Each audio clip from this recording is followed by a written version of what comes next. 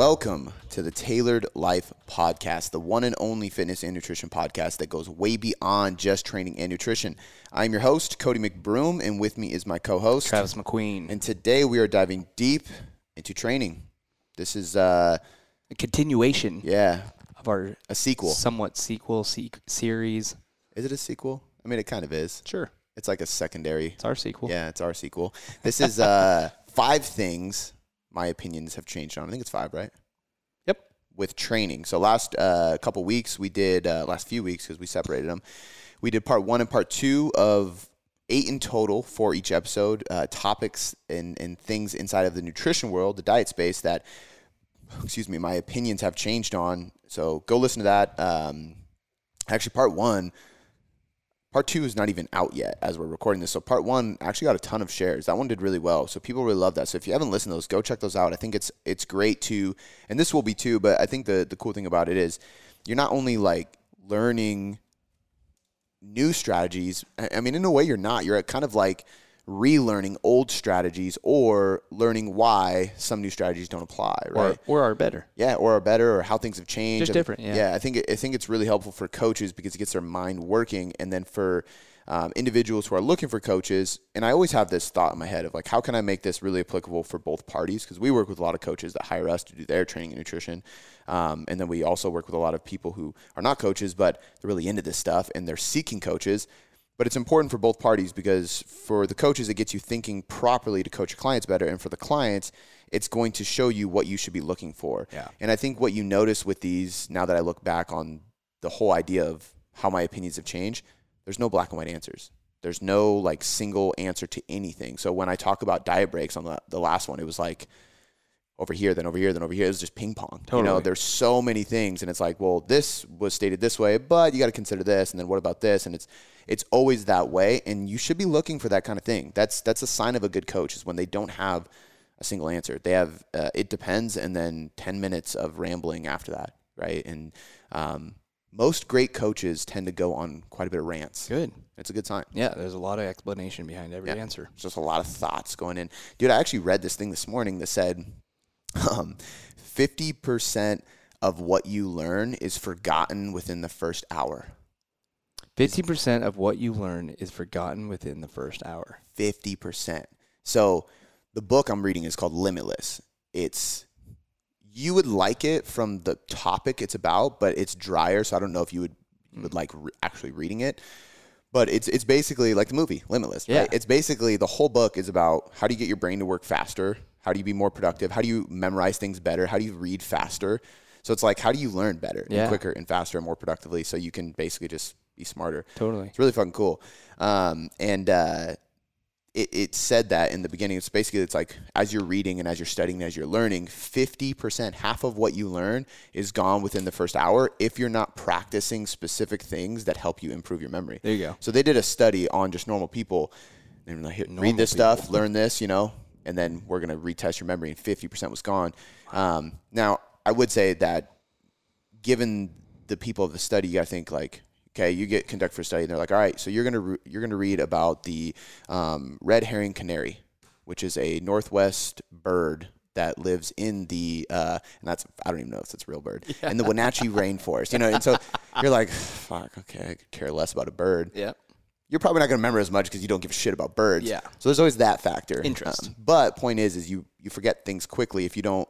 And their whole thing is like, are you highlighting? Are you using bookmarks? Are you stopping what you're reading and journaling? Are you regurgitating it by teaching it on a podcast like this? Or what are you doing? And they have this method where it's like 25 minutes on, 5 minutes off, 25 minutes on, 5 minutes off. So they say, learn, study, work, be productive for 25 minutes, take a 5-minute break to collect your thoughts, go on a walk and think about what you just learned, write something down, speak it into like a voice note, do something, and then come back to it and you memorize more. It was just interesting. So like, point being, I think that's part of why these kind of podcasts are so important and why coaches have so many different thoughts, because over the years you learn and read and do so many things and you apply so many different things that it's almost like it isn't until this point 10 years later, 11 years later of training and coaching and learning that I can finally have all these type of thoughts, because back then you forget half of what you learn and you just apply what you're currently learning because you're forgetting things of the past.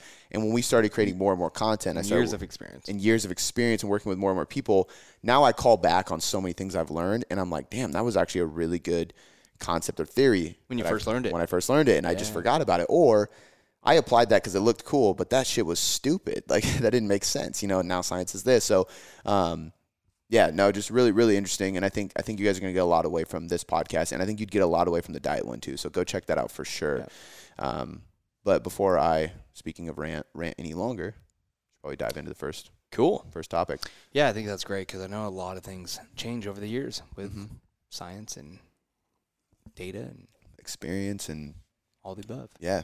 How people do things. I mean, online coaching wasn't even a thing when I started. Yeah. All right, cool, guys. So let's get into the first one. It says the first topic here is there are fat loss specific training programs. So this was like, I mean, there's this actually still goes on quite a bit. And the amount of times I've answered this question, two similar questions, one from members, one from non-members. Non-members asking, what's the best program? Like, how should I train if I'm trying to lose fat? And then from members, what's the best program in the app if I'm trying to lose fat, right? And the answer is always, what does your schedule allow? What do you enjoy doing most? And what is your experience level? So if you're very inexperienced and you enjoyed CrossFit before you jumped into the app and your schedule is pretty busy, I'm going to say do the 3-day full body program. It's full body, so there's a lot of metabolic type of feeling because you're doing legs and then upper body, then arm. Like you're doing so much that your heart rate's going up. It's going to give you that feel that CrossFit does from a high intensity perspective. It's only 3 days a week, fits in a busy schedule, and you're a beginner, so it's not too much volume. It's perfect, right? But that has nothing to do with fat loss. It has everything to do with adherence. It's not too much work for you to do. It fits in your schedule so you can adhere to it and you enjoy it, right? If you're intermediate or advanced, you've always done bodybuilding programs, and your schedule is wide open, I'm going to say the 5 or 6 day plan because you have no restraints on your schedule. You enjoy training and bodybuilding, and you can handle a lot of volume. So you'll adhere to it. You'll recover from it. You'll be able to keep doing it. But there's no great program for fat loss because the difference between a training program geared towards fat loss and a training program geared towards muscle growth from a caloric expenditure perspective is so tiny, it's not even worth worrying about. You're not going to burn that many more calories doing a 4-day upper lower split versus a 4-day full body split. Now, I will say you will burn more calories doing a full body split. That is a fact. It's been shown in research. Full body burns more calories than bro splits or split training at all during the session. Long term, from a metabolic perspective, who knows? Especially because the question then begs, like, would you build more muscle doing an upper lower, and would that muscle growth lead to more caloric expenditure and a higher maintenance caloric intake, better metabolism down the road? I don't know. You can build as much muscle doing a full body, but a lot of people find it hard to hit enough volume on a full body program compared to an upper lower split. But in a single session, full body would burn more calories. Gotcha. And then you got to ask too, is like, okay, like how many, because there are bodybuilders that do full body, but out of the bodybuilders that do full body, it's I'm taking a wild guess, but 1 in 50, if I'm being generous. There's just not that many people do it. And partly because, like, to get enough volume or train with intensity, like, for example, there's delayed onset muscle soreness, right? And so this is kind of outside the topic, but I just want to clarify why. And I like full body programs, especially during fat loss phases, because you don't need a ton of volume in order to maintain muscle, which I'll get to in a sec. So full body works well, and it does burn a little more extra calories during the session. Why not do it? It's not that big of a deal if you enjoy it, but not enough calories to where you should do it if you hate it. If you hate full body programs, there's not enough extra calories burned for you to suffer through that. But when we consider building muscle and delayed onset muscle soreness, if I have, like yesterday, I did legs, right? Today, I feel okay. Tomorrow, I'm going to be pretty damn sore because there's a delayed onset muscle soreness. So usually about 24 to 36 hours later, you start feeling sore. So by the time I train today, my legs are probably going to start feeling it, right? Now, I only did 2 hamstring exercises. So it's not too crazy. But I guarantee if Monday when I did full body, if I did heavy RDLs and I really pushed it, I'm still going to have that delayed onset muscle soreness, most likely. So in a day when I got to do full body again and I got to train my legs again, but my hamstrings are sore, my performance might drop. Now, if you're super advanced and you're using a lot of the same exercises, you'll get used to it and you'll adapt to it and you won't get as much soreness. But the point is it's hard to keep intensity up when you're still sore from the last full body session. Whereas if I did just legs, I know I'm not going to hit legs again for 3 to 4 days. And I'm like, cool, my legs are sore. I don't need to worry about it, right? I'm going to hit upper body tomorrow and I have a rest day the next day because I'm on upper lower split. I'll be able to perform at my best. Now, in regards to fat loss, one thing to remember, and this is why my thoughts have changed as far as there is a training program best for fat loss. Short term, technically, like I said, full body would burn more calories, so we could argue for that. Some people have trouble recovering from that. Some people get joint issues from that. It's usually one or the other. Like, people feel great doing full body or they really don't like it. And I've had a lot of clients have joint issues from full body because it's just repetitive movements on your joints. Totally. Some people have really healthy joints. They have low inflammation, low stress lives, and they work well with it. Other people, they start getting creaky and achy, even at a younger age because they're doing squats so frequently, RDL so frequently, pulls or pushes so frequently. Their joints just kind of take a beating. But the main goal of a training program during fat loss is to maintain muscle. Totally. Right? And so for a long time, I thought it was like, let's push for fat loss. But from what we know in research and what we see with experience, seeing how bodybuilders who are getting leanest keep doing the same hypertrophy-based programs while they get leaner, and that's what I always do. When I want to get leaner, I favor bodybuilding high-volume programs more than I would a full body program that burns more calories, because my main priority is maintaining muscle, right? Because there's plenty of people listening to this that have done this. You lose weight and then you're not happy with the result. And it's because you don't look like you thought you would look. And it's because you don't have as much muscle as you thought you did. Or you lost muscle in the process because you didn't prioritize training for hypertrophy, which is the best way to maintain muscle. So to maintain your muscle during a cut, you probably only need about 50% of volume, which isn't a ton of volume. So if you typically need 20 sets per muscle group per week to grow, you only need 10 sets per muscle group per week to retain muscle. Now, you do need a level of intensity, and intensity I mean by load, so percentage of 1 rep max, in order to maintain strength and keep that neurological adaptation alive, and that's going to help maintain muscle too.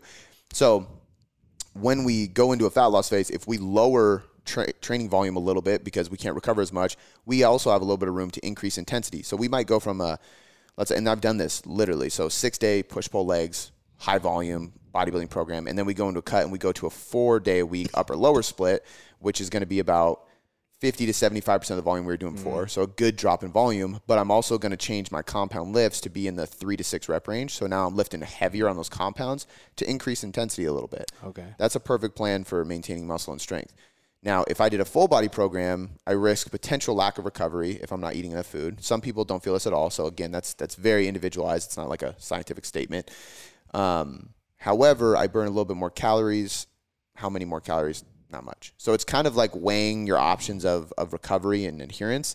But in general, I think the consensus is once upon a time, I truly believe that there was fat loss specific programs, that we needed to do more metabolic work. We needed to do more high intensity intervals. We needed to do full body. I needed to do more compound lifts. And the reality is all those things demand a lot of recovery from your nervous system. So what happens is we go into a deficit, i.e. we have lower recovery ability. And then we go, okay, now we're going to do like more sled, assault bike, swing finisher. So more metabolic work, which technically burns a lot of calories. So that's good, right? Now I'm going to do bigger compound lifts because those burn a lot of calories, doing heavy squats, deadlifts. That requires more demand. You know what I mean? And then I'm going to do full body, which is high frequency, which potentially means I might have to recover harder too. For some people, I know I feel that way. When I do a hard full body day, I'm just fucking smashed, right? Going deeper and deeper into that stress on top of a deficit. It's a recipe for disaster, really. Whereas if I keep it into a bodybuilding program, I might be able to stay safer and maintain more muscle and adhere longer. You know, just the psychological side of it as well. So in general, I think that the big shift is that there is no fat loss specific program, really. You can really, really split hairs and try to make an argument for a fat loss specific program. But the reality is the main purpose of training during a fat loss phase is to maintain muscle and strength, which is also going to maintain bone mass, heart health, cardiovascular, all those kind of things that we want, immune health. And it's going to keep you in the gym longer. And you should be focusing on like NEAT, so your non-exercise activity thermogenesis, so walking, step count, sleep, stuff like that, health, general guidelines, and your diet in order to create deficit to lose fat. So training, maintain muscle, diet, fat loss. Gotcha. That's the true recipe for success versus trying to do a fat loss training program where you're just going ape shit in the gym all the time and burning yourself out. Yeah.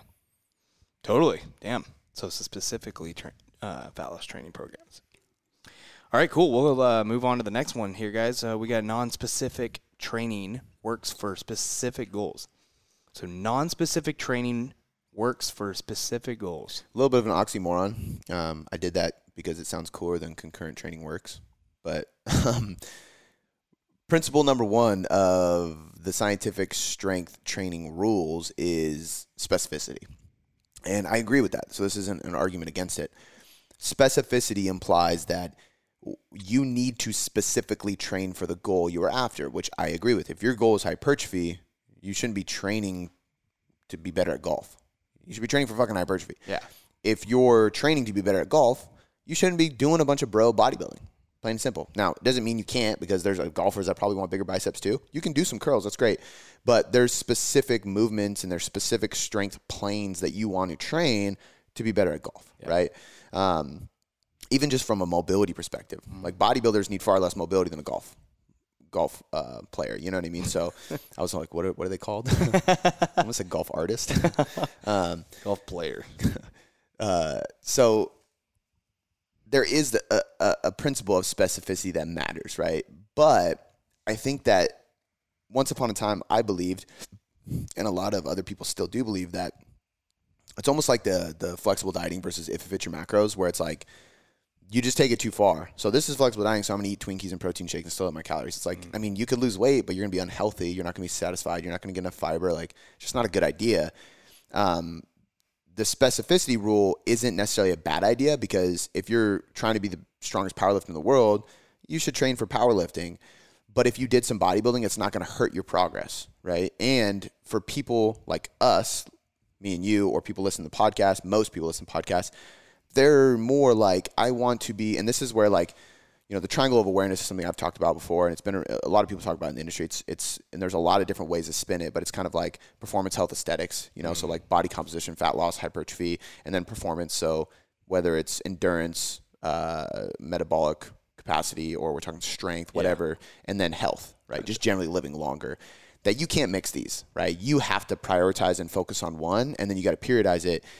I disagree with that. I think you can periodize it, but then you're going, okay, I'm going to spend 6 months here, 6 months here, 6 months here. And then by the time I get back to performance, after I've done a year of 6 months body composition, 6 months health, a full year, now I'm playing catch up for over half the time. Totally. Right? And this is where, like, block periodization, I don't like it as much, because we go from hypertrophy block, strength block, intensity block, power development block, and then back to hypertrophy block. And sometimes those blocks can be 4, 6, 8 weeks. But the point with that is it makes sense, because you're accumulating volume, and then you slowly decrease volume while you're increasing strength and then increasing power, and then you come back to the beginning. But I can promise you, by the time you come back to hypertrophy, it's like a completely new stimulus, which has benefits, but you also have to play catch up, right? Unless you're extremely advanced and you're separating it in a way that you're doing. I think that works better if you're doing way more strength work and you're a strength sport athlete. For the normal person, it doesn't make sense. Why not do a little bit of everything so that you can just kind of slowly level up everything? Why would the advanced Gen Pop want to do that?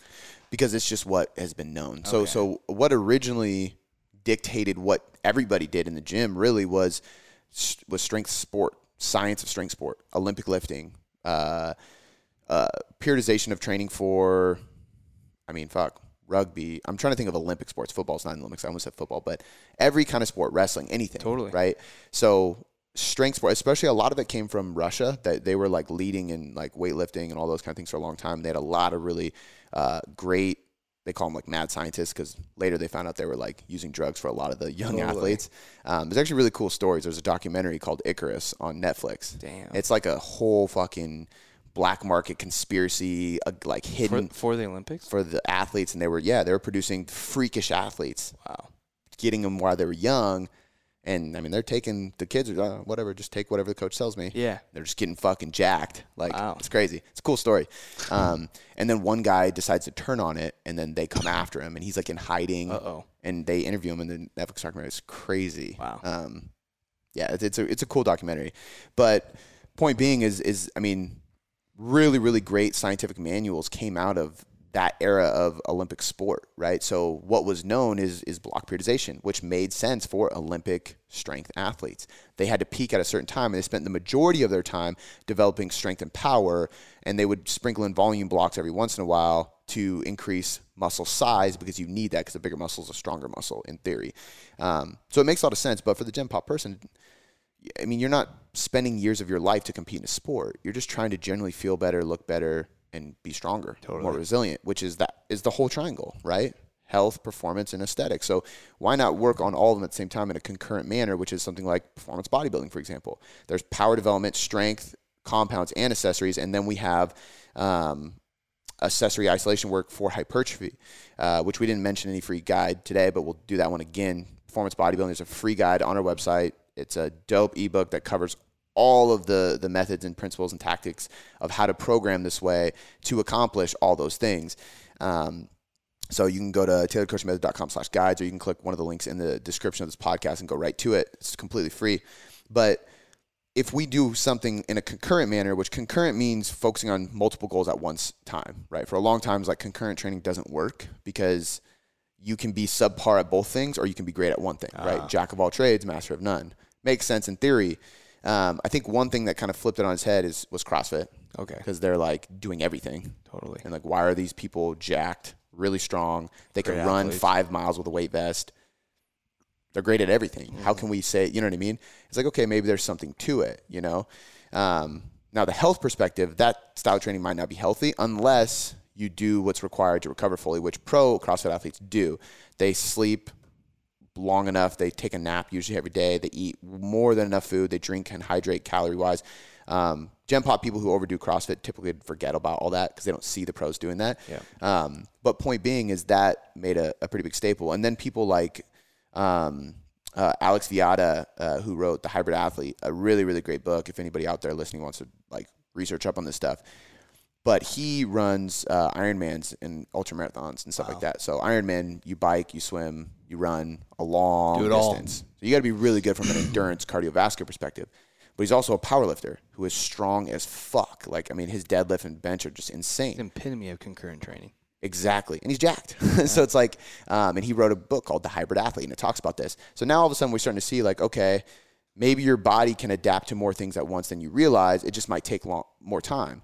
But if we're cycling through hypertrophy block, strength block, power block, back to hypertrophy, and we go through 3 phases of that, that's almost a year, if not a year.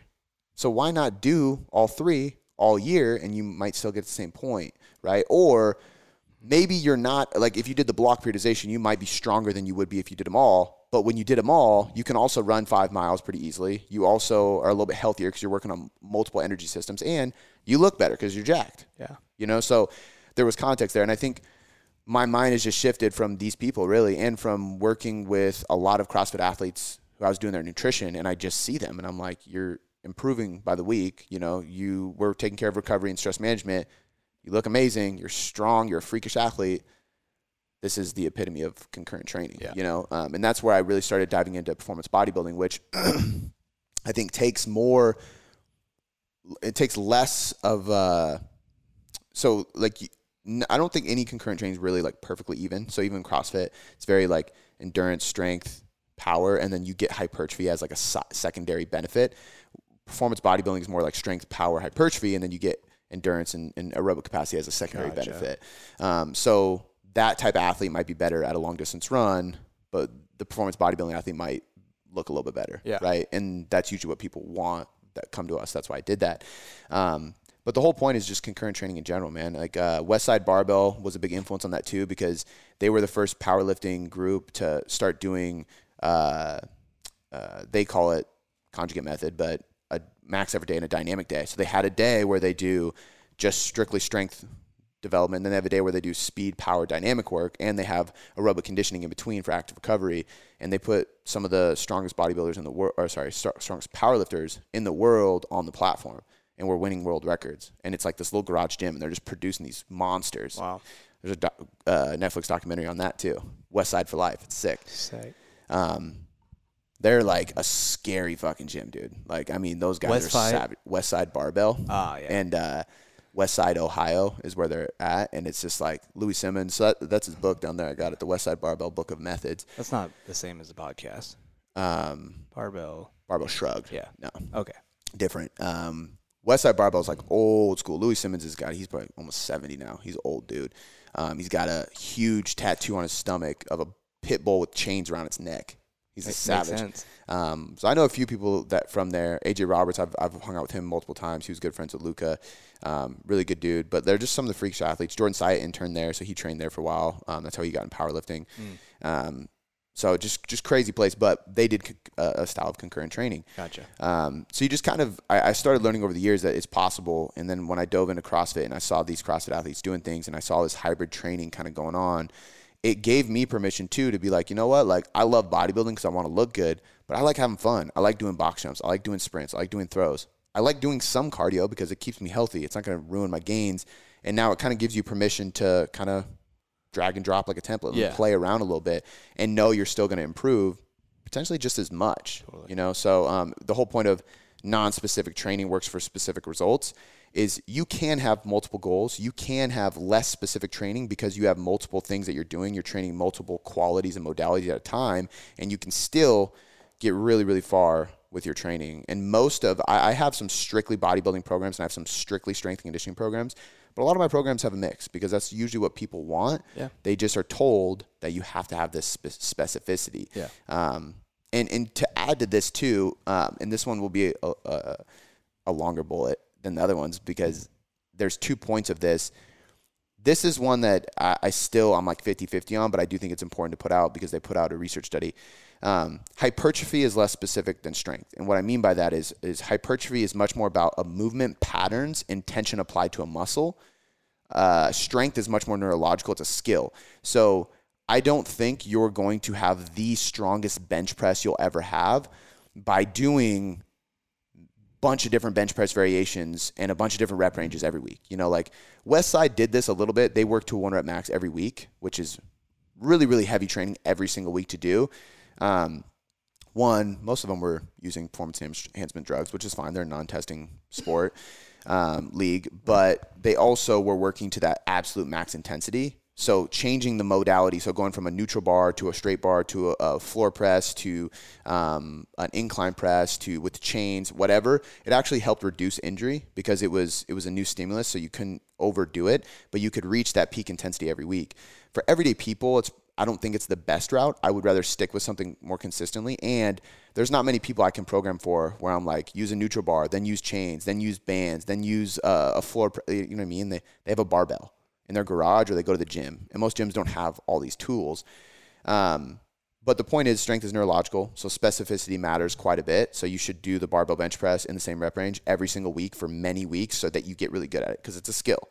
Hypertrophy, they did a study and they called it flexible training, which is kind of like flexible dieting. The whole point of like, well, as long as you hit your calories, you know, it doesn't matter if you have white potatoes, red potatoes, sweet potatoes, rice, brown, whatever, just hit your carbs, hit your macros.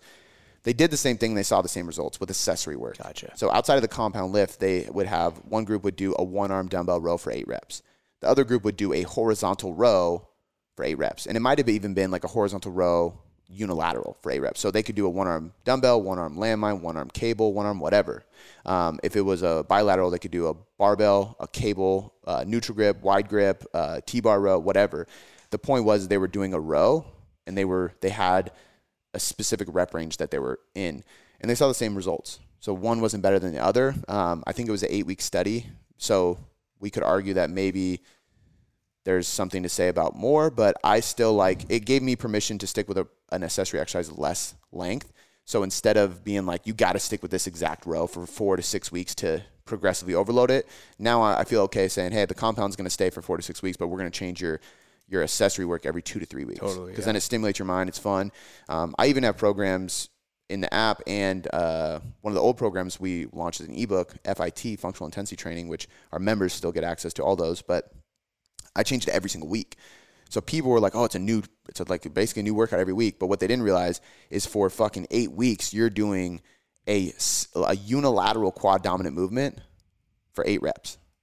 But they don't think about that. So week 1 is a split squat. Then it's a front foot elevated split squat. Then it's a rear foot elevated split squat. Then it's a reverse lunge. Then it's a forward lunge. Then it's a deficit. And then it's a walking. So by the time we hit 8, we've done 8 different variations, but your body still developed strength in the unilateral quad dominant plane, right? But that's flexibility. So that's where I'm like non-specific for a specific result, right? So I think it applies to the grand scheme of programming as well as exercise selection in some cases. Totally.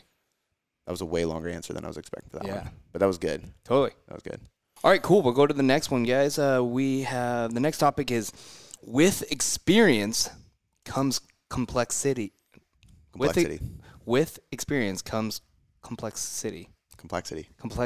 You're enunciating that part pretty weird. That's like say it again. Complexity. Yeah. With experience comes complexity. Yeah. Complexity. That's what this is completely off topic, but if there's any hip hop heads listening, I think Ludacris is underrated.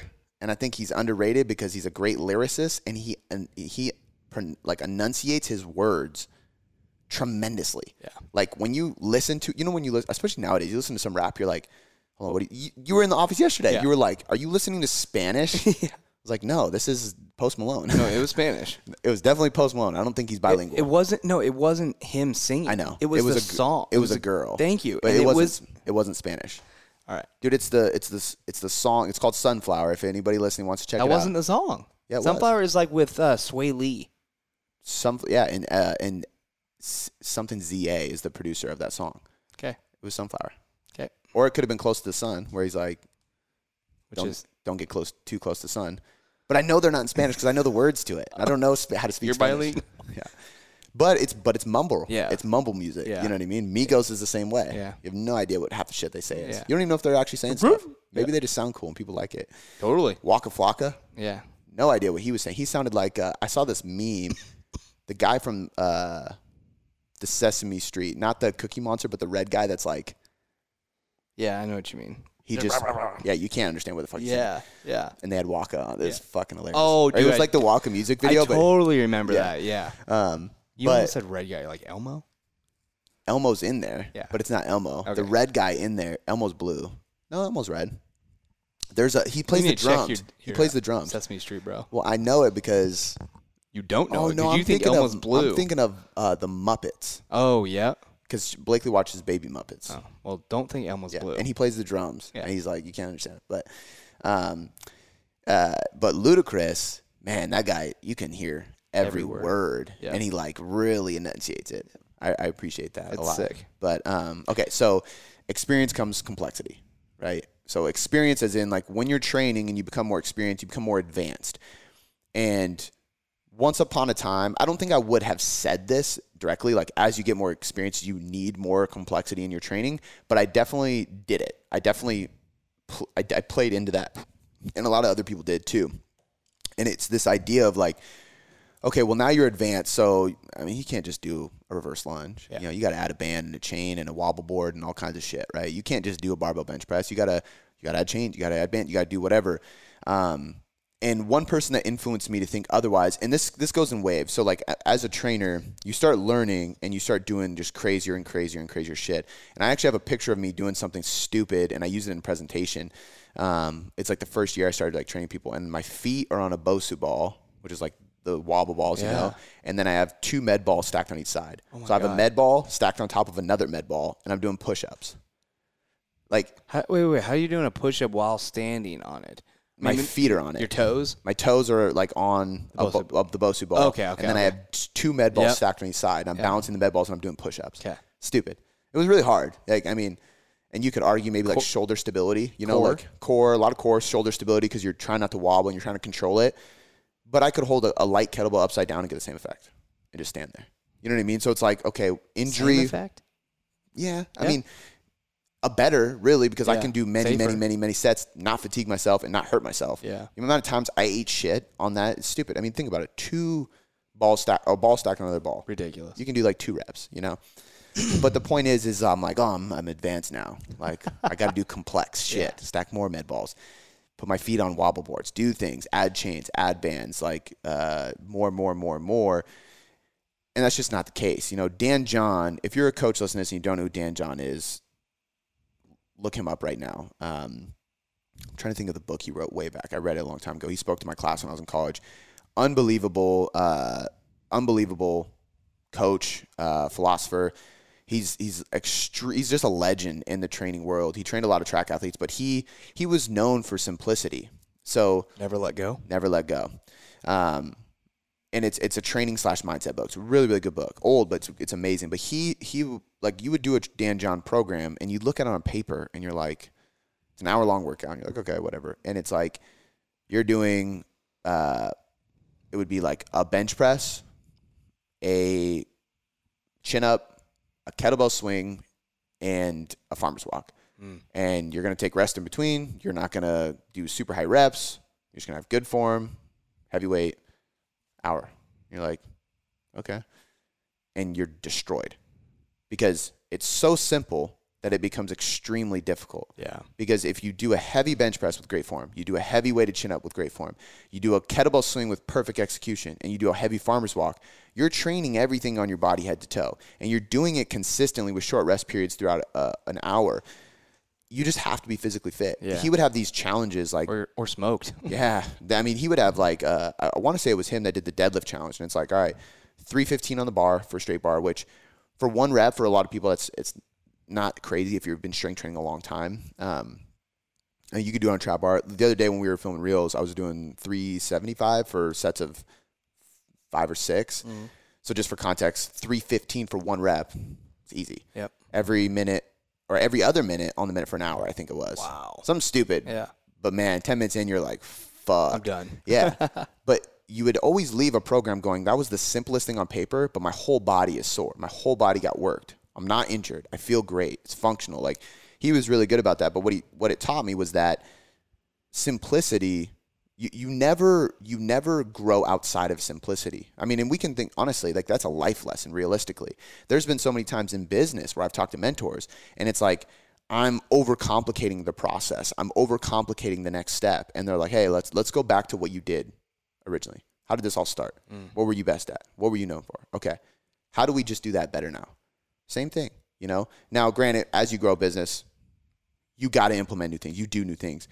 But you never let go of what started it all. You never, like, it's like the whole thing, never forget where you came from, right? Same exact concept. In training, it's the same thing. What worked then can work now if you just execute it better, if you do it heavier, if you do it more frequently. Simplicity is not Smarter. Yeah, simplicity is a lot of times much smarter for success in general. But with training, it can be that way too. I posted that IGTV video today where I'm flipping off the camera, and that was a hard workout. It was like I think it was right after Dallas, so I had like a weird couple weeks of training, like very spotty of like doing different body parts and what I could do, you know, while traveling, when I was back, before I left. And so I was like, all right, well, I haven't touched on shoulders and back in a little bit, so I'm just gonna do a shoulder and back day. And I kept it so simple: overhead press, chin up, lateral raise, row, and then I finished with some face pulls and some curls. 6 total exercises, which is not that much for hitting 3 different body parts. And they were all very basic movement patterns, right? Overhead press, Row, chin up, row, lateral raise, which is the most common and basic isolation work for your shoulders ever, face pull, and then curl. You know, it's very, very simple, but I did everything with slow tempo, heavy loads, executed perfectly, took my time, and I did a good amount of sets for them. You know, when you do that, on paper, you look at it and it's like, but it crushes you. And we used to always say this about in-person training. A great trainer can make an advanced individual crumble with simple programming. I remember taking fucking people literally through a push-up and teaching them how to do a push-up perfectly. And I would have grown-ass men who are buff as hell shaking after 5 reps of a push-up. And if you're a great coach, you can literally push somebody to their edge with easy, simple, well-known exercises. You do not need complexity. Simplicity is often the answer. And I think a great coach and a great programmer, which you need to be in order to online coach people for fitness, for sure. And I try to do this a lot in the app. And I do like to spice things up in some of the programs, and that's the purpose. But there's a lot of programs where it's very, very simple. And the reason people are so successful with it or have such great results with it is because they're simple. And if I can take simple exercises in a simple format and I can have you look at the program on paper and go, this will be easy, and I can crush you, it's a win. And that's hard online because I got to make sure you're doing things the right way with the right intent. I had a guy reach out to me and say, hey, I just signed up for the app. I was checking out the performance bodybuilding program. I'm going to jump in, but I think I might add a little bit of this on the end of these days. I might add a couple of these days per week. And he messaged me in the app. And I literally messaged him back. And I was like, you can add whatever you want after you give this 3 weeks. I was like, do it to the fucking T and push yourself and read the cues for 3 weeks. Just give it 3 weeks. And this isn't the first time I had this type of conversation, but I just said give it 3 weeks. With him or with anybody? With multiple people. Okay. Only time I had it with him, but his response was amazing because I was like, just give it 3 weeks, do it. And he's like, all right. 3 weeks later, he hit me up. He was like, there's no way I'm adding anything to this. And I was like, dude, because on paper, if you look at it and you might go, oh, whatever. But if you do it with the right intent, if you do it with the right effort, with the right execution, the right form, full range of motion, and you do it with proper techniques of training, you're smoked. And it's simple as fuck. So complexity does not equal better or more experienced or more advanced. Advanced is advanced. Yeah. You know, an advanced person can do the same exercise. There's actually a good program in there, power building. People ask me about this all the time. What's a great program for beginners in there?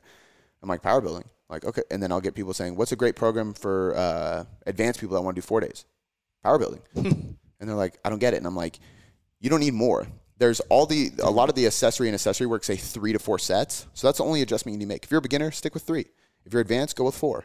But if you're more advanced, you should be able to do it better. You should be able to have a better mind-muscle connection because you've built the skill of training your muscles, and you should add more load, which means the whole thing increases from an intensity perspective and an effort and a difficulty, right? And if you can do that, now that beginner program became super advanced, right? And I actually have some fucking amazing testimonials from some of Ariel's clients.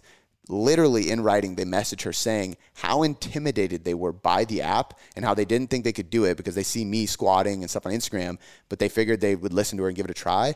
And they love it. They're not confused. They're not intimidating. They're progressing. They're doing exercise they never thought they could do because they were afraid of a barbell. Like, amazing feedback. Like, so cool. And it's hard for me to put that out there personally because obviously I'm not afraid of a barbell. I've been doing it for 11 years. But I'm going to share those testimonials soon, like, because I just got them yesterday. Because she told me about them. I was like, dude, you need to send me those. Yeah. But no, I think the biggest thing is as you get more advanced, you don't need more complexity. Sometimes you just need more simplicity. And oftentimes that's the best training sessions I have. And some of the coolest client experiences are when I make somebody crumble off some simple shit. Yeah. If I ever get the chance to meet anybody in person, the push-up's the best one. Don't look too far into the paper. Yeah, 100%. Yeah. And like, I could do it with a squat too, but the push-up, man, it was always my favorite one because I'd get guys that were like, I can do 100 push-ups in an hour, you know. I should even do it with some of the guys that lift with me because I've listened to them talk. I can crank out push-ups like nobody's business. Travis Hunt. Yeah. And CJ too. Travis Hunt was like the push-up dude in CGH. I believe it. But the right push-up. Doing a perfect push-up, not that many people know how. Dude, so do you remember those things that were on, like, I seen on TV? Yeah. Those handles that twisted? Yeah. Those actually are amazing. I used to have them. They're so good because rotation. Yeah, I kind of did it in that one reel. Remember, like, one of the reasons why people have horrible push-ups is because they just go straight. They go too wide, first of all. Then they go straight down, and now they're going into anterior glide of their scapula, so they're protracting when they should be retracting. They usually let their low back sink in, so they have no core engagement, so you got to tuck your tailbone, squeeze your glutes. Your knees should be locked out. A lot of people don't think about their legs, but you should be straight as a board from your heels to your shoulders. Straight line, completely locked out. Knees are locked out, glutes are tight, hips are extended, rib cage down, abs are tight. So at the top, you're just straight as a board. Before you even push up, you're fucking working. At the top of a push-up, you should actually push all the way through. Let your shoulders roll forward into protraction so that you round out the top of your back, right? Because that sets you up for a proper retraction. Then you should pull your shoulders down and actually like you're pulling yourself into the floor. You don't have handles like those Yeah. things. But what you can do, and you can use dumbbells to help you with that, so you can pull into them. But what you do is you act as if you're pulling yourself on the ground. You spread your fingers out as wide as you can, and you actually corkscrew the floor. So you go outward, you rip it out. So you twist your hands into the ground outward, which is going to rotate your elbows inward, pull your shoulders down, and fire your lats. And now you have about a 45-degree angle between your elbow and your torso. If you do that for 10 reps, everything I just said, lock out your body completely, keep your core tight, keep your glutes tight, rotate your hands while your fingers are spread outwards, so twisting outwards, bring your elbow into your body, pulling your lats in, you will get done with a set of push-ups. Not only will they be way more difficult and you'll do half as many reps as you normally do at best, your lats are on fire from push-ups. Damn. So that one day we were filming and I kept trying to do them for the camera, Yeah. my lats were on fire, dude, but it's because you're engaging your posterior chain. That's a proper push-up, and that'll make you so much better at bench press. Not complexity. Yeah, but and to conclude it, that's a simple movement. Yeah. Don't make everything overly complex. Yep. No point. Dope. That's good, man. All right, let's go on to one more here. We got functional equals unstable. So you've changed your mind on this, huh? From my Bosu ball med ball days. Yeah. So that's an unstable surface. And I believe Joe DeFranco is on this tip. I think there's a couple other guys that are really smart. And I've talked to you a little bit about this, where it's still kind of an argument in sports, right? You see pro athletes like LeBron James squatting on a Bosu ball, right? Extremely dangerous to be doing with one of the top players in the league currently. You know, like you probably, I mean, that's is he a billionaire, you think? Like as of this year, they just announced it. Yeah. Whoa, Yeah. That's crazy. So $1 billion athlete probably shouldn't be having him squat on a Bosu ball, right? Even if there is benefit, the risk is high. So one thing you got to consider with athletes, and this is not about athletes because I'm not an athletic trainer, but the only part I argue with you, and I'm not arguing with you, but I want to know, why are they having to do it then? probably because it's You think sexy. they're stupid? Probably that's cool. Like, I mean, Cool. Some people are careless though. But even like, dude, I work with WWE people. If I hurt them, they don't have a job. They're not on TV. I get it. They're fucked. Then LeBron's smarter than that. Or You never know. I mean, dude, I guarantee there's athletes that you tell them what to do, they'll do it. You know what I mean? The risk of barbell back squatting on a Bosu ball does not. well, dude, there's no barbell back squat. It's just like balancing. No, there was the actual videos. Unless it was another pro player, there was like a big thing in the strength world where there was actually like, and I thought it was LeBron. There's a pro player doing barbell back squats on a Bosu ball, and it like wreaked havoc in the strength world because they were like, Yeah. "What are you doing?" Yeah. Horribly dangerous. Okay. You want to do an air squat on a Bosu ball? Oh, that's totally fine. I agree with that to an extent. You know what I mean? Yeah. It depends on what you're doing. I did squats on a wobble board. I stood on a wobble for my knee rehab because I needed to build stability and get my muscles firing to be able to stabilize my knee. So there's a time and a place for it. But once functional, so basically what my whole thing was this, like, number one, functional, we have to define that. Number two, you always have to look at risk versus reward.